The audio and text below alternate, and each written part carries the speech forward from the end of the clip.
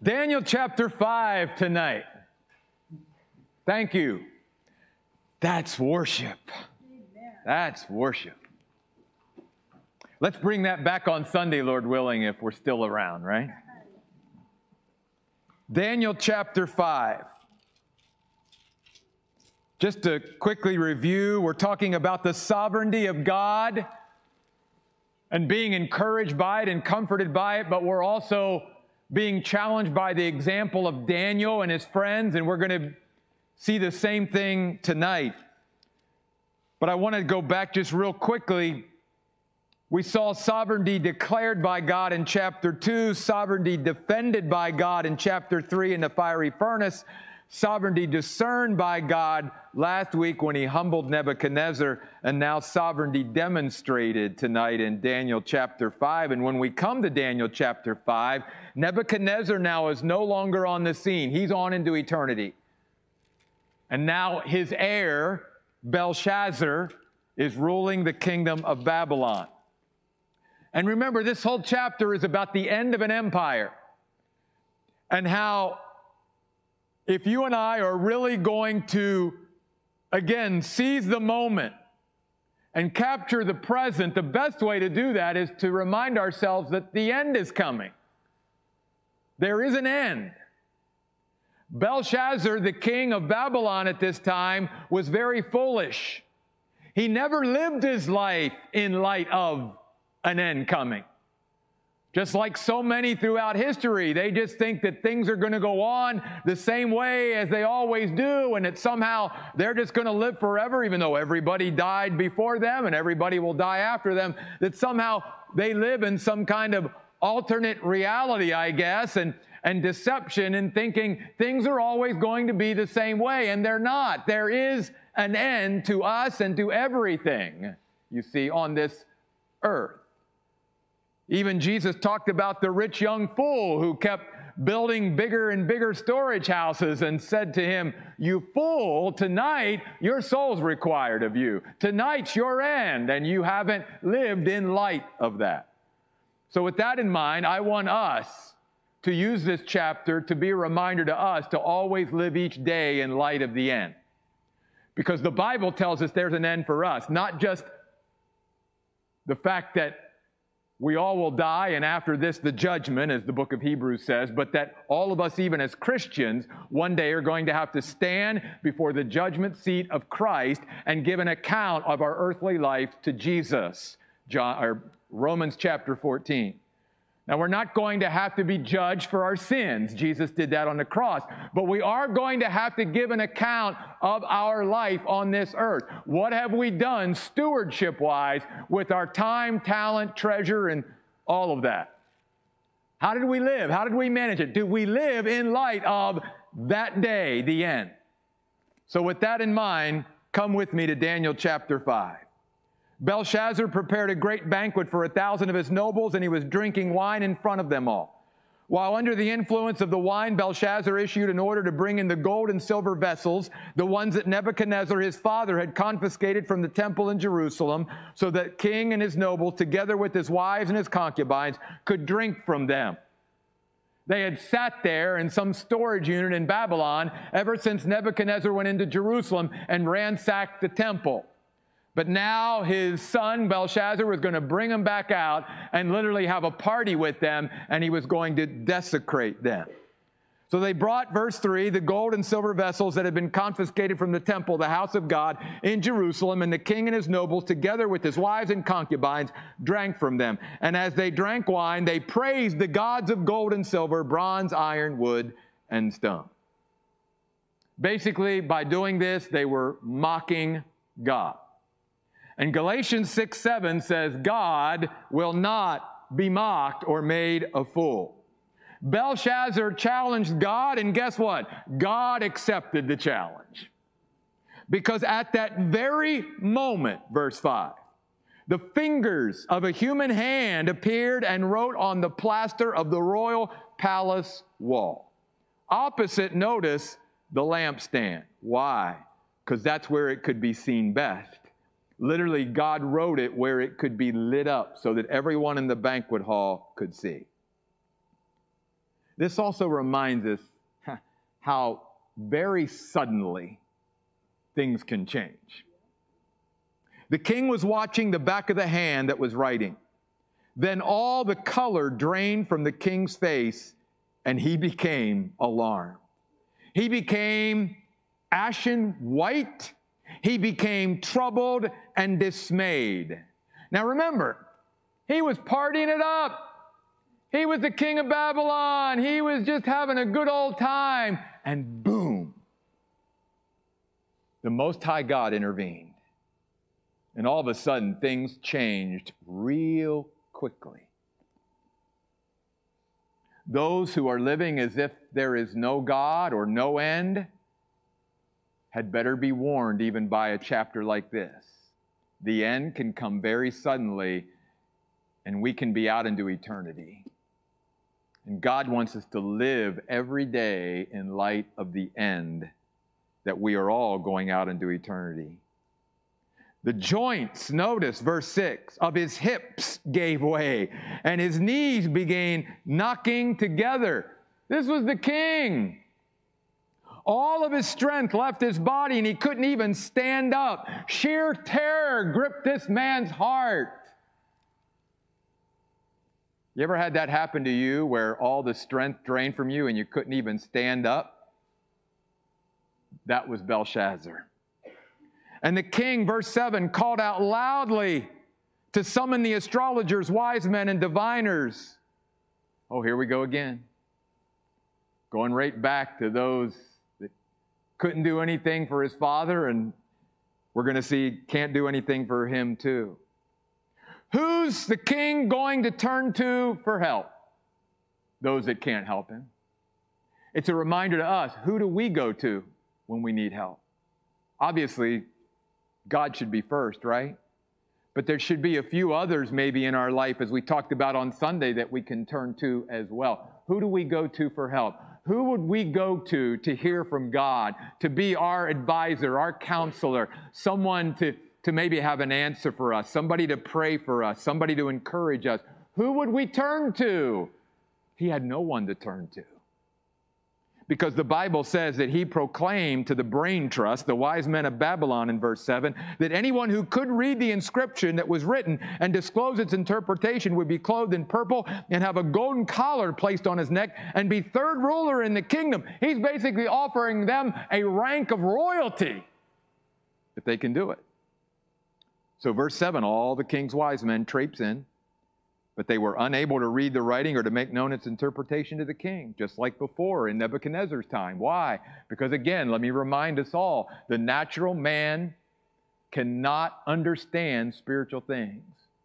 Only by the Spirit of God can we discern and have insight into spiritual matters. And so we can be thankful for sure, those of us that have the Spirit of God living within us, that we have the capacity to know what others do not know. Not because we're better than them, but because we have the gift of the Holy Spirit living within us.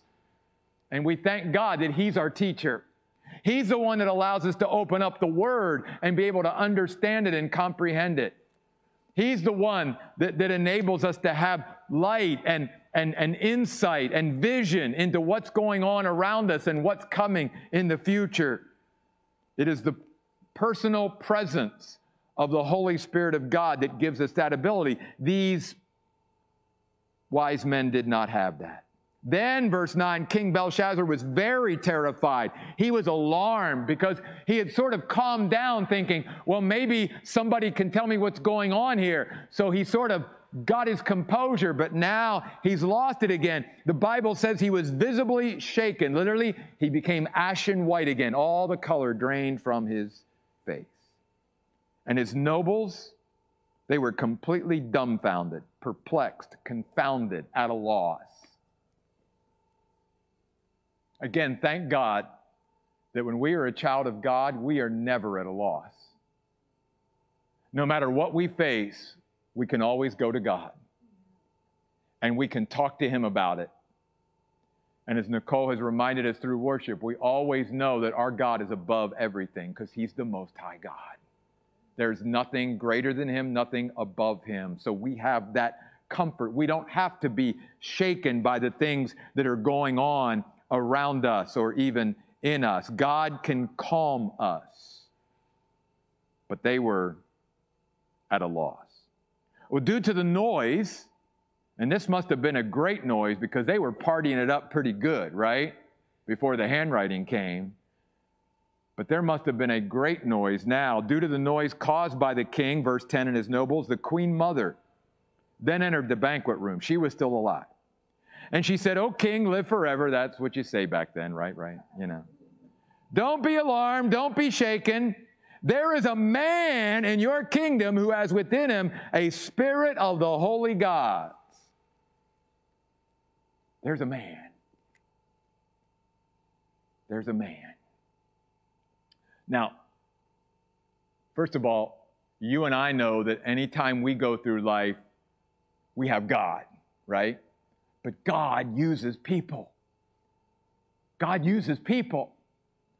And so in the whole kingdom of Babylon, they were looking for somebody that could help. And guess what? God had a man there, a man that he placed there as a young man, 12, 13, 14 years of age, 70 years ago. And now he's in his early 80s to mid 80s, and he's still there. And God had him placed there so that he could be a testimony and a witness to God. And he was his whole life. Very few like Daniel. God is always looking for people like Daniel to work through, to have at strategic times, at strategic places, so that people have someone to look to. There's a man of God. There's a woman of God. I love 2 Chronicles 16:9. It says, "The eyes of the Lord run to and fro throughout the whole earth, looking for someone to strengthen whose heart is devoted to him." Whew. He's looking for people like Daniel. He's looking for people like Daniel today who can stand up before his own people and strengthen them, and stand up before the world and say, "This is a man of God. This is a woman of God. This is someone who has the Most High God in their life," and they're not acting or reacting or responding like the rest. That was Daniel. There's a man.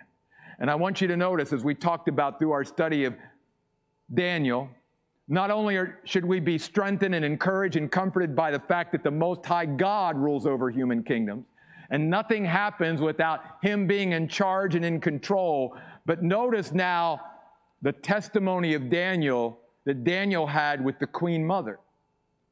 Many characteristics.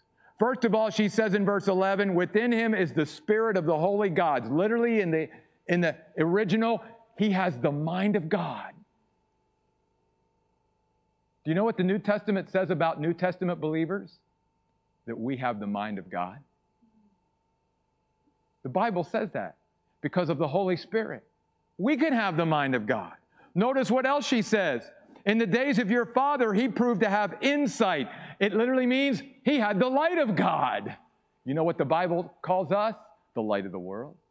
Jesus said, "Now you're the light of the world, because I'm the light of the world, but now I've lit you up, so now you're the light of the world, so don't hide your light, let it shine."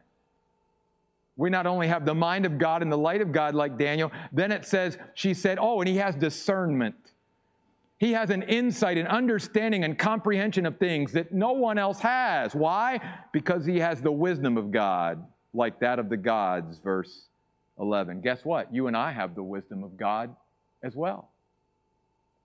Christ is the wisdom of God, and we have Christ, and we have his word, and we have the Holy Spirit. We can have the wisdom of God too. You and I have the ability to be like Daniel, to be different, to be distinct, to be one who is set apart, who can help in any time that we are living in. "King Nebuchadnezzar, your father, appointed him chief of the magicians, astrologers, wise men, and diviners.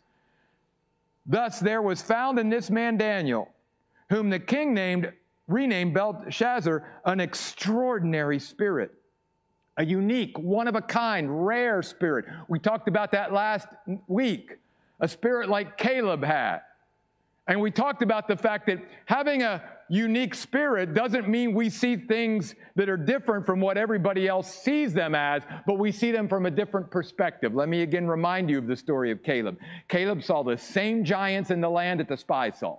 They both saw the same giants.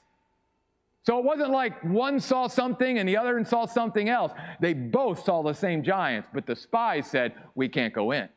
Caleb said, we sure can go in because we got God. Not afraid of any giants. God promised we could do it. We can do it. They saw the same thing, but those that have a unique spirit see things from a different perspective. That was Daniel. He also had knowledge, the power of being able to know things, and the skill to interpret dreams, solve riddles, and decipher knotty, literally difficult problems.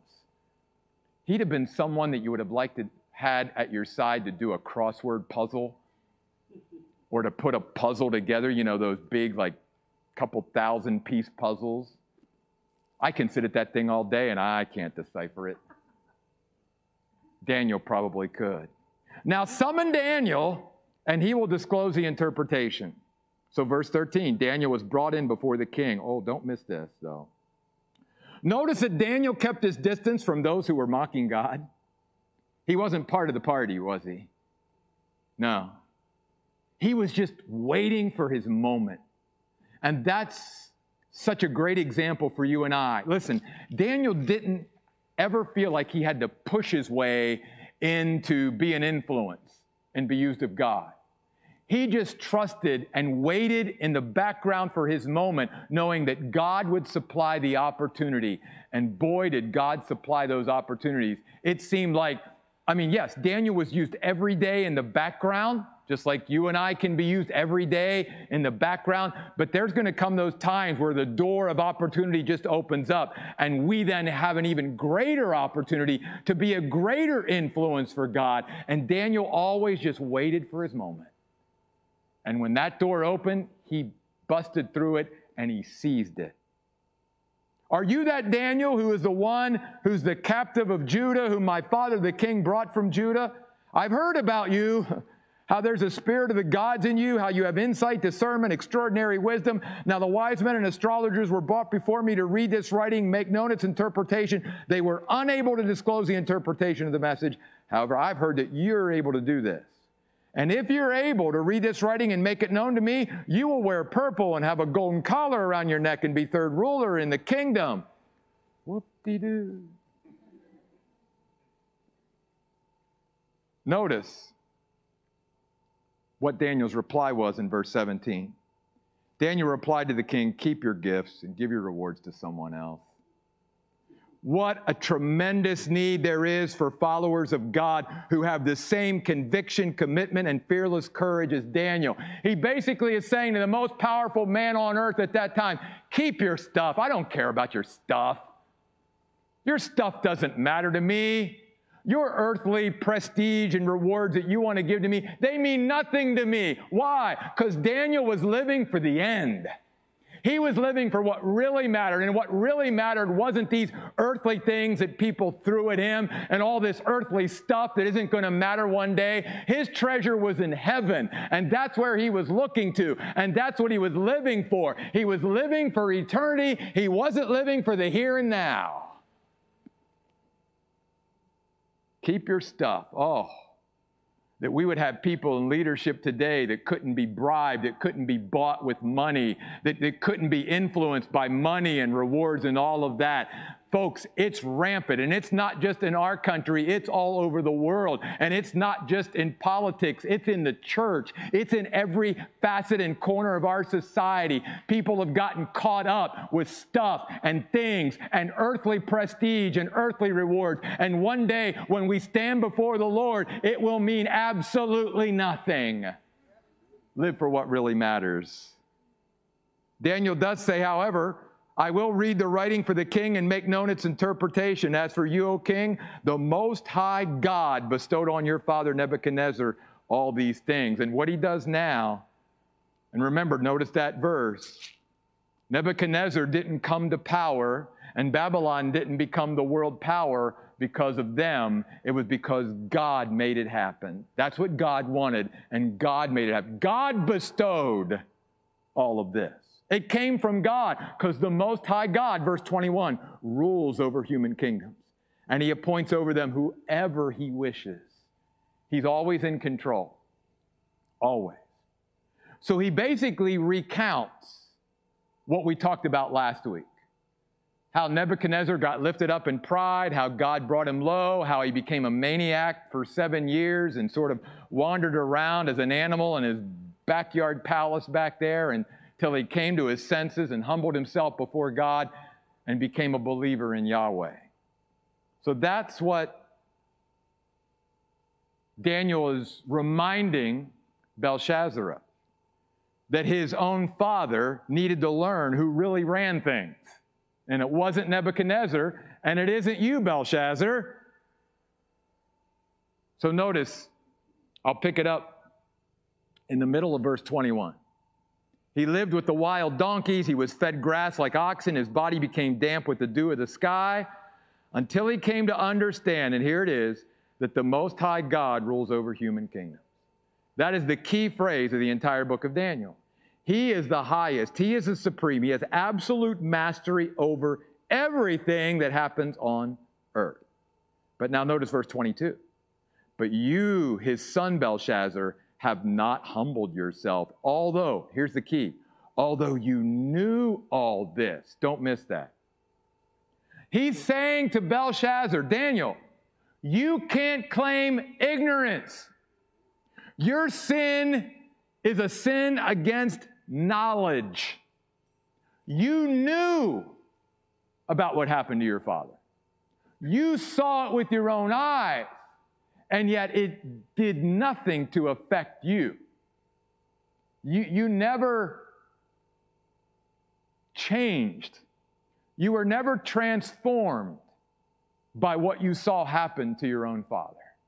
See, God expects that when we see how he's operating, even in other people's lives and what he's doing in all these different places, that it also affects us, that we're not unaffected by what we see even in others. He was. And then it says, you have exalted yourself against the Lord of heaven. The same sin of pride that was in his father was in him too. And we've saw throughout this book how pride will destroy us. God will give grace to the humble. God will exalt the humble. God will help the humble. But he resists and hates the proud. He said, you brought before you the vessels from his temple, you and your nobles. You praised the gods of silver that cannot see or hear or comprehend. And notice the end of verse 23. I love this. You have not glorified the God who has in his control your very breath and all your ways. He's saying, do you realize, Belshazzar, you wouldn't even be able to take a breath unless God permitted it. That's pretty good control. By the way, let me remind all of us of a verse out of the book of Ecclesiastes. It says, just as no one can restrain the wind, there is no one who has authority over the day of his death. We don't have that authority. Only God has that authority. See?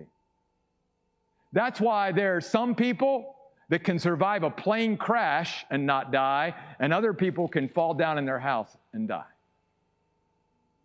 Because God has the last word on who dies and when they die and all of that. That's God. And you either believe in the sovereignty of God or you don't. And when I'm talking sovereignty of God, I'm talking about everything, including every breath that we take. Every breath that we take, Daniel is saying to Belshazzar, is a gift from God that you don't even acknowledge and glorify. And he has all your ways under his sovereignty. Everything about you and who you are and what you became and who you're ruling over and all of that is all been bestowed from him. Therefore, the palm of the hand, verse 24, was sent from him, and the writing was inscribed in this way. And this is the writing, and this is what it means. Mene, mene, tekel, parsin. This is the interpretation. Mene literally means numbered, and I'm going to use my own language. Your number's up, Belshazzar. Your number has come up. Okay? Tekel means weighed and found wanting, or lacking, as it says in verse 27 of the Net translation. And Perez or Pharsin simply means one divided into two. One kingdom now, Babylon, is going to be followed by basically two kingdoms, the Medes and the Persians. Basically, Daniel's telling Belshazzar, this is the end. This is your end. And you never lived in light of it. And now it's just like the rich young ruler. It's too late. It's too late. You squandered your life. You squandered your opportunity. You squandered your possessions and your power and your influence and all of that you could have had for God and for good. You squandered it all. You have nothing to show for your life on this earth. And now your end has come. Now, people of the world just don't make sense, right? I mean, let's face it, sometimes we Christians don't make sense to each other. But this just boggles my mind, Belshazzar's reaction in verse 29. Then Belshazzar orders that Daniel be clothed in purple, a golden collar placed around his neck, and he was proclaimed the third ruler in his kingdom. Daniel could have cared less. He already told first of all, your kingdom's up. What's it going to matter? It's almost like when their value system is so perverted and twisted, obviously, it doesn't matter. Even out into eternity, the prospects of that, it doesn't change because their values have always been these things, and they're always going to be these things as they go out into eternity. And that very night, Belshazzar, the Babylonian king, was killed. So Darius the Mede took control of the kingdom when he was about 62 years old. How quickly the end came for the Babylonians and for Belshazzar. Think about it. Babylon was the world ruler. But just like every other nation that ever ruled the world, they came and they went. Whether you're talking about the Egyptians or the Assyrians or the Hittites or the Babylonians or the Medes and the Persians and the Greeks and the Romans, or whether you're talking about the Soviet Union and the United States and China, it doesn't matter. They all come and go. And the Bible tells us the nations of the world are like a drop in the bucket to God. They are totally insignificant. They do not matter to Him. What matters to Him is what's eternal. And you and I, as God's children, get to be part of an eternal kingdom.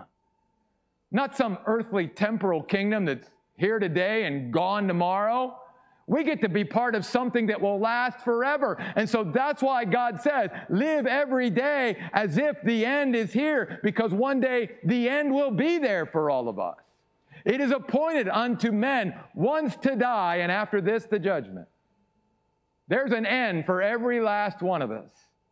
And one day, as I said, Paul says to the Romans in Romans 14, all of us as Christians are going to stand before the judgment seat of Christ and give an account of our earthly life to Him. Do we live every day with the end in mind? Because if we did, I think our lives would maybe look a little bit differently at times. Our priorities might be a little bit different. Our values might be a little bit different. The things we're involved in or not involved in may look a little bit different. But that was Belshazzar's problem, and that's what Daniel chapter 5 is trying to remind us of. It's basically a contrast between two people. A nobody who was a young man from Judah, who was in exile, a captive all his life. Never lived a free person, by the way, his whole life. And yet, he had a greater handle on this life even because he was living for the life to come than those around him who had everything this world could offer And yet they didn't have a clue because they weren't living for the end. They were just living for the here and now. Belshazzar is one way to live. Daniel is another way to live. And God is saying to us tonight, always live in the moment. Make it as if it's the absolute best moment you can make it, because none of us have a promise of tomorrow. And Jesus could come even tonight, and that'd be okay with all of us. So maybe this will be the last Wednesday, but Lord willing, maybe we'll be able to all come back next Wednesday and talk about Daniel and the lion's den next week. Let's pray. God, we thank you tonight that you've reminded us, God, of what's really important. And what's really important is you and the things that you value, the things that are priority to you. What really matters is eternity and not now. And yet, God, we will get more out of this life here and now if we live every day in light of the end, as you've revealed it. Because then we'll live every moment to its fullest. And we'll squeeze out of every moment of this life everything we can for your glory, for our benefit, and for the profit of everyone around us, God. We'll pour ourselves out because, God, we know that that end is coming, and that end is going to be glorious for us. Because after we give an account, the Bible says that the glory that will be revealed to us won't even be able to compare to that suffering that so often and that pain that we get caught up in down here, that won't even be able to be compared to the glory forever and ever and ever. A glory that you will light up throughout eternity, God. So God, I pray tonight that instead of living like Belshazzar lived, that we'll live more like Daniel. And that we'll be strengthened and comforted and encouraged that the Most High God, you God, rule in the kingdoms of men at all times. And that you even give us every breath that we breathe.